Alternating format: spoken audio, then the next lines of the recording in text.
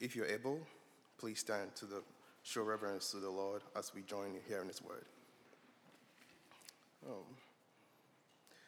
Our Old Testament reading this morning is Genesis 1:26-28. Then God said, "Let us make man in our own image, after our likeness, and let them have dominion over the fish of the sea, and over the birds of the heavens, and over the livestock, and over all the earth, and over every creeping thing that creeps on the earth." So God created man in His own image. In the image of God, He created him, male and female. He created them. And God blessed them. And God said to them, "Be fruitful and multiply, and fill the earth, and subdue it, and have dominion over the fish of the sea, and over the birds of the heavens, and over every living thing that moves on the earth." Our New Testament reading is 1 Corinthians 6:12-20. "All things are lawful to me, but not all things are helpful. All things are lawful to me, but I will not be dominated by anything. Food is meant for the stomach, and the stomach for food, and God will destroy both one and the other. The body is not meant for sexual immorality, but for the Lord, and the Lord for the body. And God raised the Lord, and he will also raise us up by His power. Do you not know that your bodies are members of Christ? Shall I then take the bodies of Christ and make them members of a prostitute? Never. Or do you not know that he who is joined to a prostitute becomes one body with her? For as is written, the two will become one flesh. But he who is joined to the Lord becomes one spirit with him. Flee from sexual immorality. Every other sin a person commits is outside the body, but a sexually immoral person sins against his own body. Or do you not know that your body is a temple of the Holy Spirit within you, whom you have from God? You are not your own, for you are bought with a price. So glorify God in your body." This is the word of the Lord. You may be seated.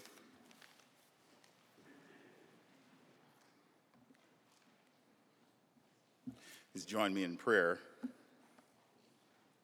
Our Father, we're grateful for your word and for the way that it speaks to us, and that your word you have said, and Lord, and it is true because you said it, that your word is eternal. Heaven and earth will pass away, but your word will never pass away. Lord, let this enduring word that we read, and Lord, and now, Lord, we'll talk about, capture our hearts and minds for the glory of Christ, that we might live for him and love him even more for what it is that he has done for us. And it's in his name we pray. Amen. Well, good morning. This morning, you will forgive me if I'm preaching under the influence of Benadryl. I've had some sort of allergic reaction, and it's caused my lip to swell. And maybe you don't notice it because my lips are normally big, but it's even, my top lip is even bigger. And so if it feels like I'm stumbling over my words, see, normally, my tongue gets wrapped around my eye tooth and I can't see what I'm saying. But this morning, it's because my lip gets in the way.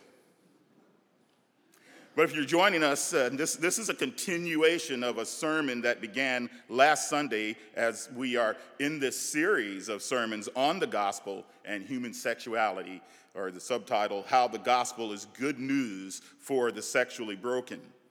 Now, the sermon title is Glorify God in Your Body, and it's taken from the text, and it's the conclusion that the Apostle Paul makes at the end of his reasoning.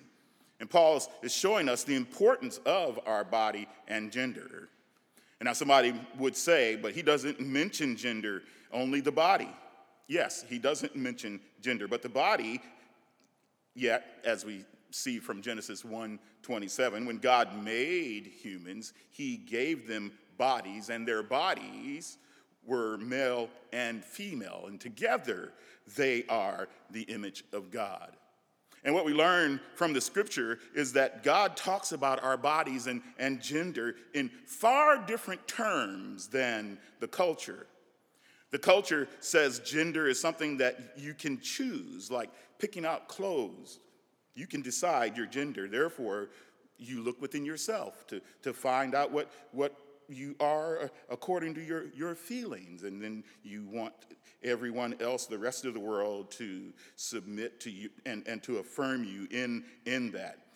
And we also saw last week that a considerable percentage of Christians, men and women, who believe the Bible is the highest authority for what they believe, 37% tend to agree with the idea that gender is a choice and is not fixed by God's design. But God talks about our genders in very different terms. And what we saw last week, that according to the Bible, God says our bodies and gender are blessed. They're powerful. They're valued, and they are for God's glory. So last Sunday we covered 3 of the 4 points, so I won't go over those first 3 points again. You can go to the website and listen to the message. But I want to pick up on the last point of the sermon, that our bodies and our genders are for the glory of God. And all of this is very different from what the culture says to us. And as you know, and as we have seen and historians have written about, Christianity changed the cultural ideas about sex with its understanding of our bodies and gender. And so that Christianity brought about a sexual revolution. And you think about how revolutionary it is, it might have been to hear that you are free and that you don't need to let your passions or anything else dominate you. So if you were a slave in first century Rome, you had no rights. If your master or your lord wanted you in their bed, even though they are married, say, that's a Western idea, that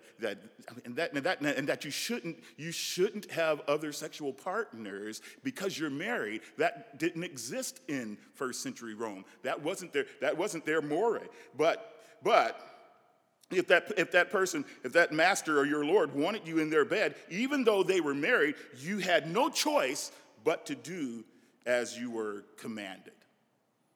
Well, Christianity comes along, and now slaves and masters are coming to faith in Christ. And it's telling you that you're free and not to be dominated by anything or anyone. And think about that. I mean, this is what Paul is calling them to reason. See, the gospel is undermining cultural practices of the day, and it's still doing that today. So in some households, yes, the master and the slave became believers, as in the case of Philemon and Onesimus and the jailer in Philippi in Acts 16, and he and his household came to faith. They believed. And when Christ rises from the dead, and he says to the disciples that all authority in heaven and on earth has been given to me, he means he has authority over our bodies and gender too. Sexual revolution began with Jesus' resurrection. See, you should have said hallelujah. Because it's radical what Christ did. And he says that our bodies and our gender, like his, are for the glory of God. But what does this mean? Well, to answer that question is what the sermon is about. Since Christianity brought about a sexual revolution that changed the world by giving equal value to women and men, regardless of their social standing, how were they able to build and live in such a radical community? Or to put it another way, where are you going to get the affirmation and love that your heart needs to withstand the culture? So from our Bible reading, we see that what they did is that they looked back to the cross while facing the certainty of a future resurrection so that they might presently live for God's glory. 3 points, subpoints of 1 point. So looking back, so the first thing, point number 1, they're looking back at the cross. Look at the last half of verse 19 and the first part of verse 20. That's the way the ESV breaks up this verse. It's not like that in other translations. But the text says, "You are not your own, for you were bought with a price." You see, this verse or this sentence is looking back to the cross, back to Christ's death. And you might ask why. It's pointing them back to the place where they are justified. 1 Corinthians chapter 6, verses 9 through 11, and Paul would remind them that the change, about the change that took place, how they've gone from being unrighteous to justified. And look at what he says. He says, "Or do you not know that the unrighteous will not inherit the kingdom of God? Do not be deceived. Neither the sexually immoral, nor idolaters, nor adulterers, nor men who practice homosexuality, nor thieves, nor the greedy, nor drunkards, nor revilers, nor swindlers will inherit the kingdom of God. And such were some of you. But you were washed, you were sanctified, you were justified in the name of the Lord Jesus Christ and by the Spirit of God." You see, this text is saying to us, everybody is looking for a sentence to be passed on them. A sentence that says, "I am approved." The approval of the culture is not going to get you the sentence that satisfies, though. This is a true story. A single mom, Abigail Martinez, and her daughter, Yaeli, began struggling with depression. Yaeli began struggling with depression in the 8th grade. And without communicating with her mother, Yaeli was quickly funneled by people from her school towards an LGBTQ group and then a psychologist. They were leading the 8th grader toward a social transition going by the name Andrew and increasingly presenting as a boy. And during this time, they told her she shouldn't tell her parents. The mother found out and protested to the way the school handled it and the counseling. And they told her she was the problem. Abigail was shut out, and the Los Angeles Department of Children and Family Services stepped in and removed the now 16-year-old daughter to a group home where she began cross-sex hormones. Now, Abigail was only allowed to see her once a week under supervised visits. And she was warned not to talk to her about her transitioning, including their Christian faith. And if she did, she would lose her privilege of seeing her daughter. And all the while, the teenager's mental health declined. The testosterone that she was taking caused her pain. The doctor prescribed CBD oil. But none of this made Yaeli happy. And at the age of 19, Yaeli moved out of the group home and pursued her new identity for about 3 years and then took her life. Last week, I had a handkerchief with me because this story breaks my heart. Now, I know that there are a lot of people who can, and they carry that pain. And you can look up Abigail's story in the Daily Signal. Oh, thank you, brother. It wasn't used. Praise the Lord.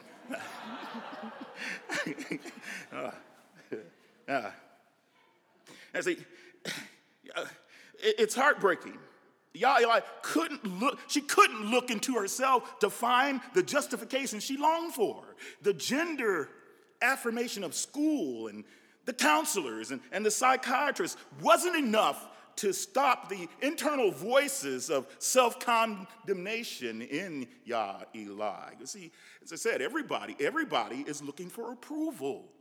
That's why there's this ever-ready retort from people for whatever it is they're doing in their bodies is don't judge me.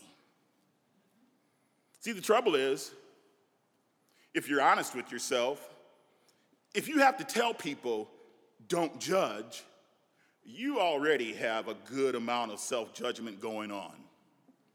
Your own voice is casting a verdict It's condemning you. And you know you aren't right.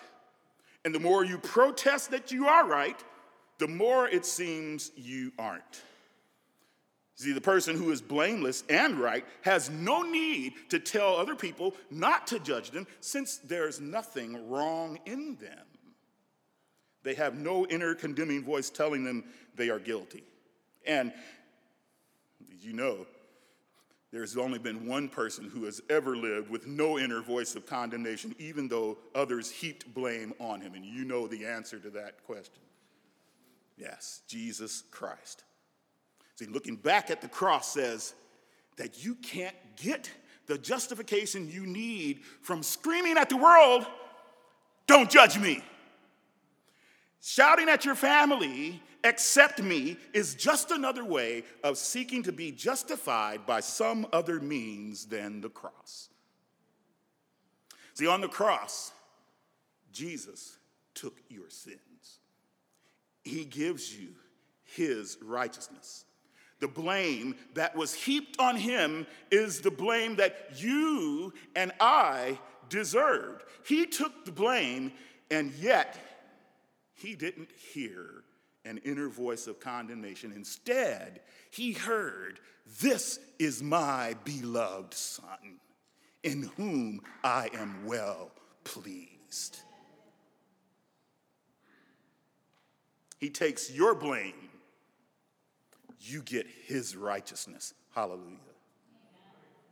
No political party can do that. No drug company can give you that kind of justification. You won't find cleansing in a counselor's office. You can't, the affirmation of your body and gender, you aren't going to get that from the nightly news. I don't care what channel you're watching. No, the affirmation your body and gender needs can only come through faith in Jesus Christ. He alone can give you the washing, the sanctifying, the justification your soul needs. And when you have Jesus' justification, you then are facing the certainty of a future resurrection. Look at verses 13 and 14. Food is meant for the stomach, and stomach for food. And God will destroy both one and the other. The body is not meant for sexual immorality, but for the Lord, and the Lord for the body. And God raised the Lord, and will also raise us up by his power. See, don't you love this verse? Last week, as we looked at this verse, we saw that how our bodies and gender are powerful gifts from God because of the resurrection. And today, there's more here in these verses because it's telling you, the verse is telling us that you don't have to abuse your body. You don't have to abuse your body because the resurrection is coming. You see, you don't have to let the abuse that happened to your body at the hands of others define you or control your destiny because the resurrection is coming. It's telling you that the fact of Jesus' resurrection is the confidence you and I have in being resurrected. And the resurrection, at the very least, it means new bodies. Hallelujah. Yeah, new bodies. Yeah, not something technologically manufactured. See, resurrection is the fruit of being vindicated. God raised Jesus from the dead because he did everything right. Yeah, see, Jesus is the only one who has worked for salvation that we have. Oh my, that's terrible, isn't it? But it's true. Jesus is the only one who worked for the salvation that we have. And everything he did everything right, including dying in our place. Jesus' suffering for us was the right thing for him to do. Now that'd make you both shout and fall on your face and worship. He did everything right, even the suffering.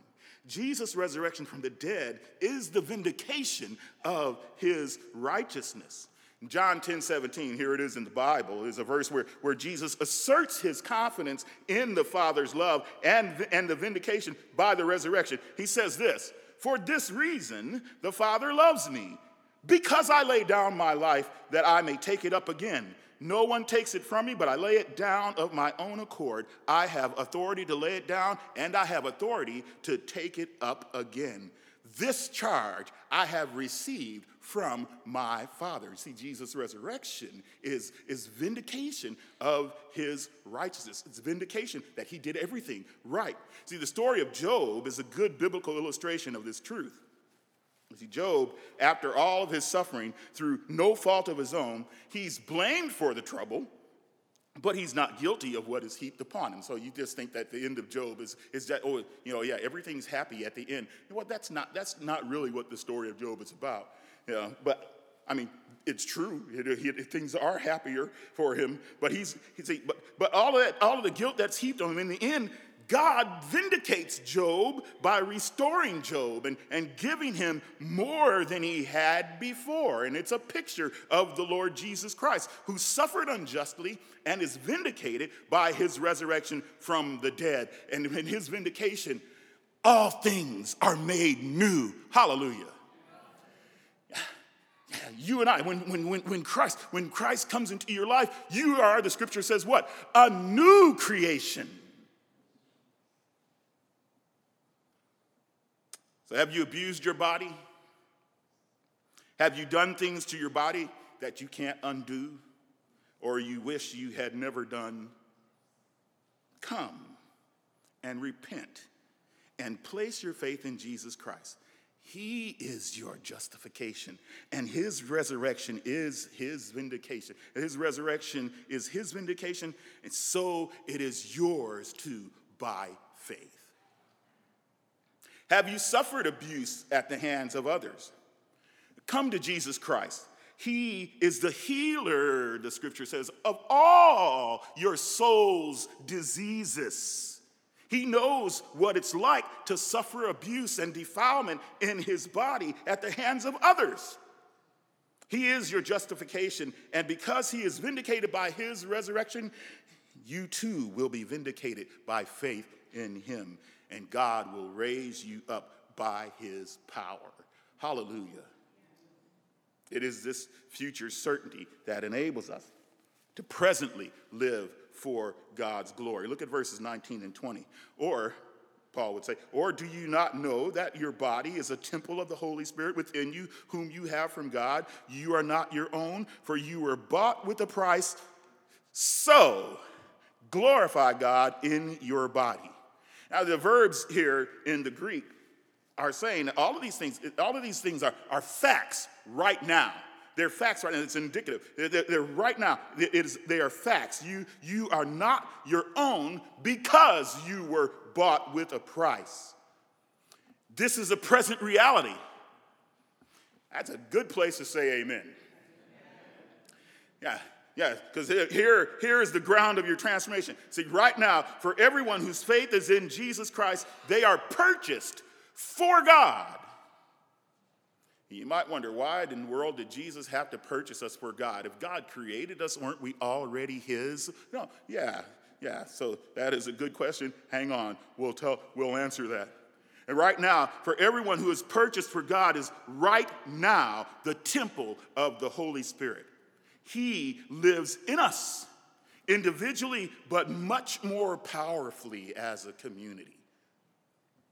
And because this is our present reality, the ongoing command is to use your body to bring praise, glory, honor, magnification to God.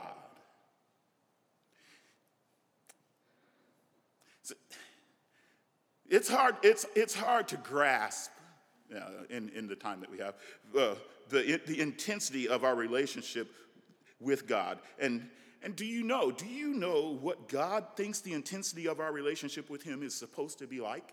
Do you understand that?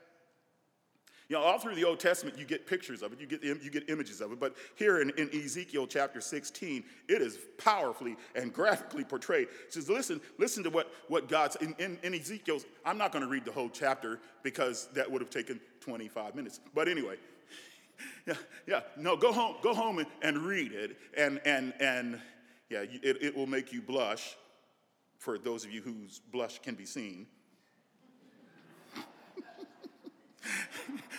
Yeah. See, I blush, you just can't tell it.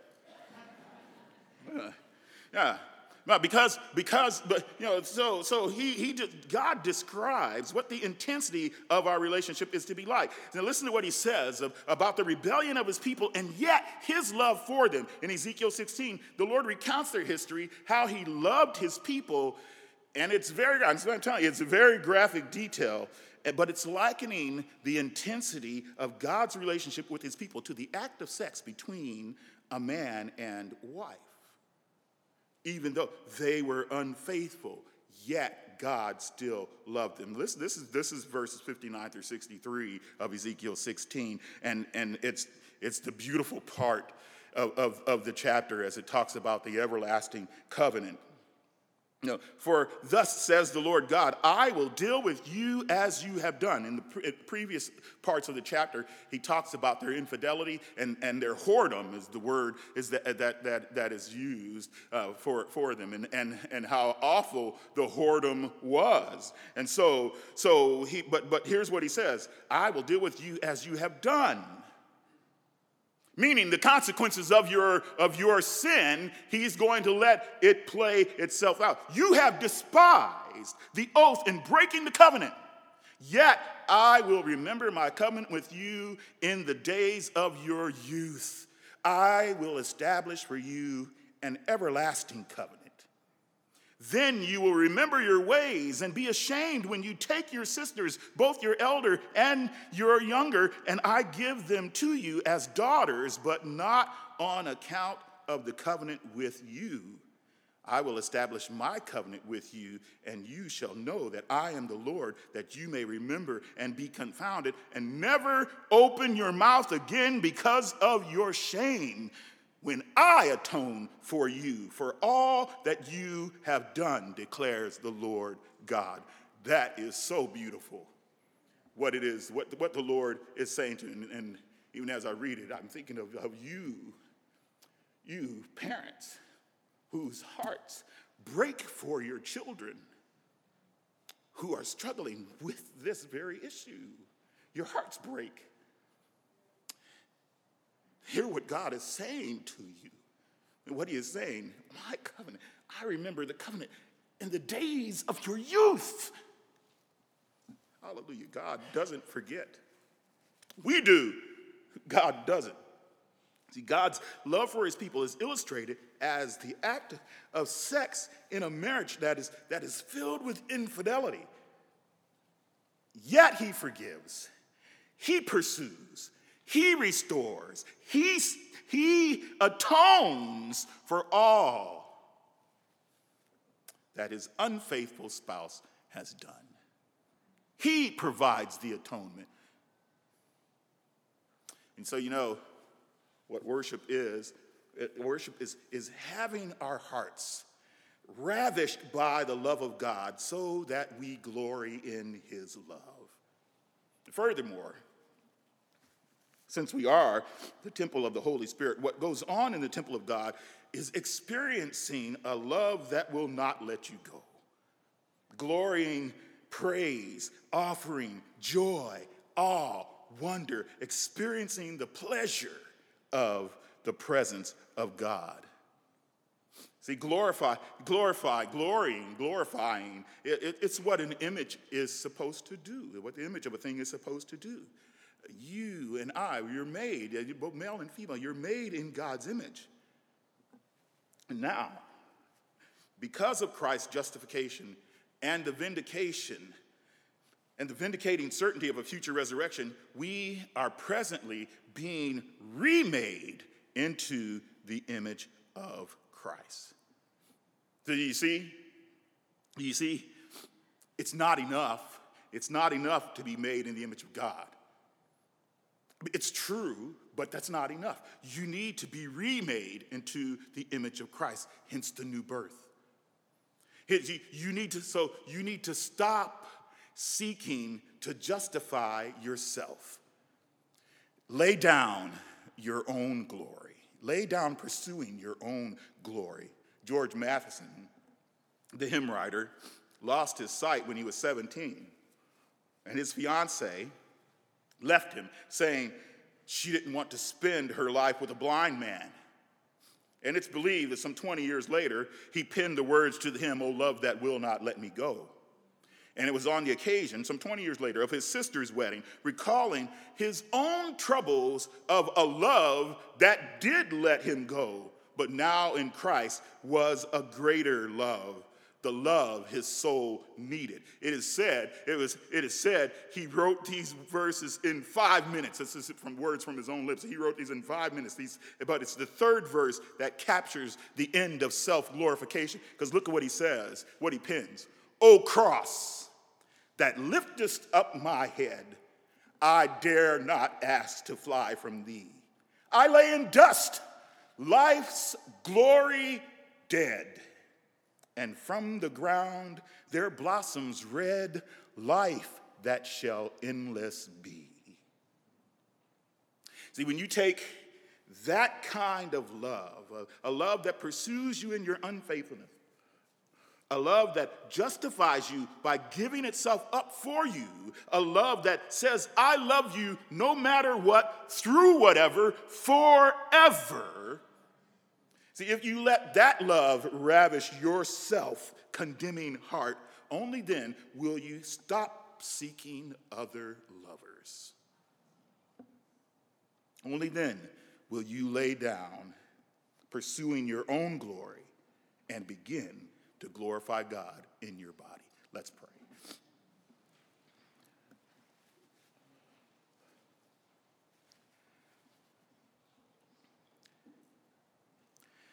Father, we don't think about our bodies and gender in these terms, and Lord, too many of us have allowed the culture, have allowed videos, have allowed social media and everything else to shape our understanding of our bodies. Lord, the public opinion, which is just as messed up as we are, Lord. Your word sets us straight. Guide us, Lord, and guide us in love through the cross, through your resurrection, to be presently glorifying you in our bodies. Lord, be powerfully at work in each heart that's struggling now, that they might understand the value of what it is that you have given to them through Jesus Christ and his love for them. For it's in his name we pray.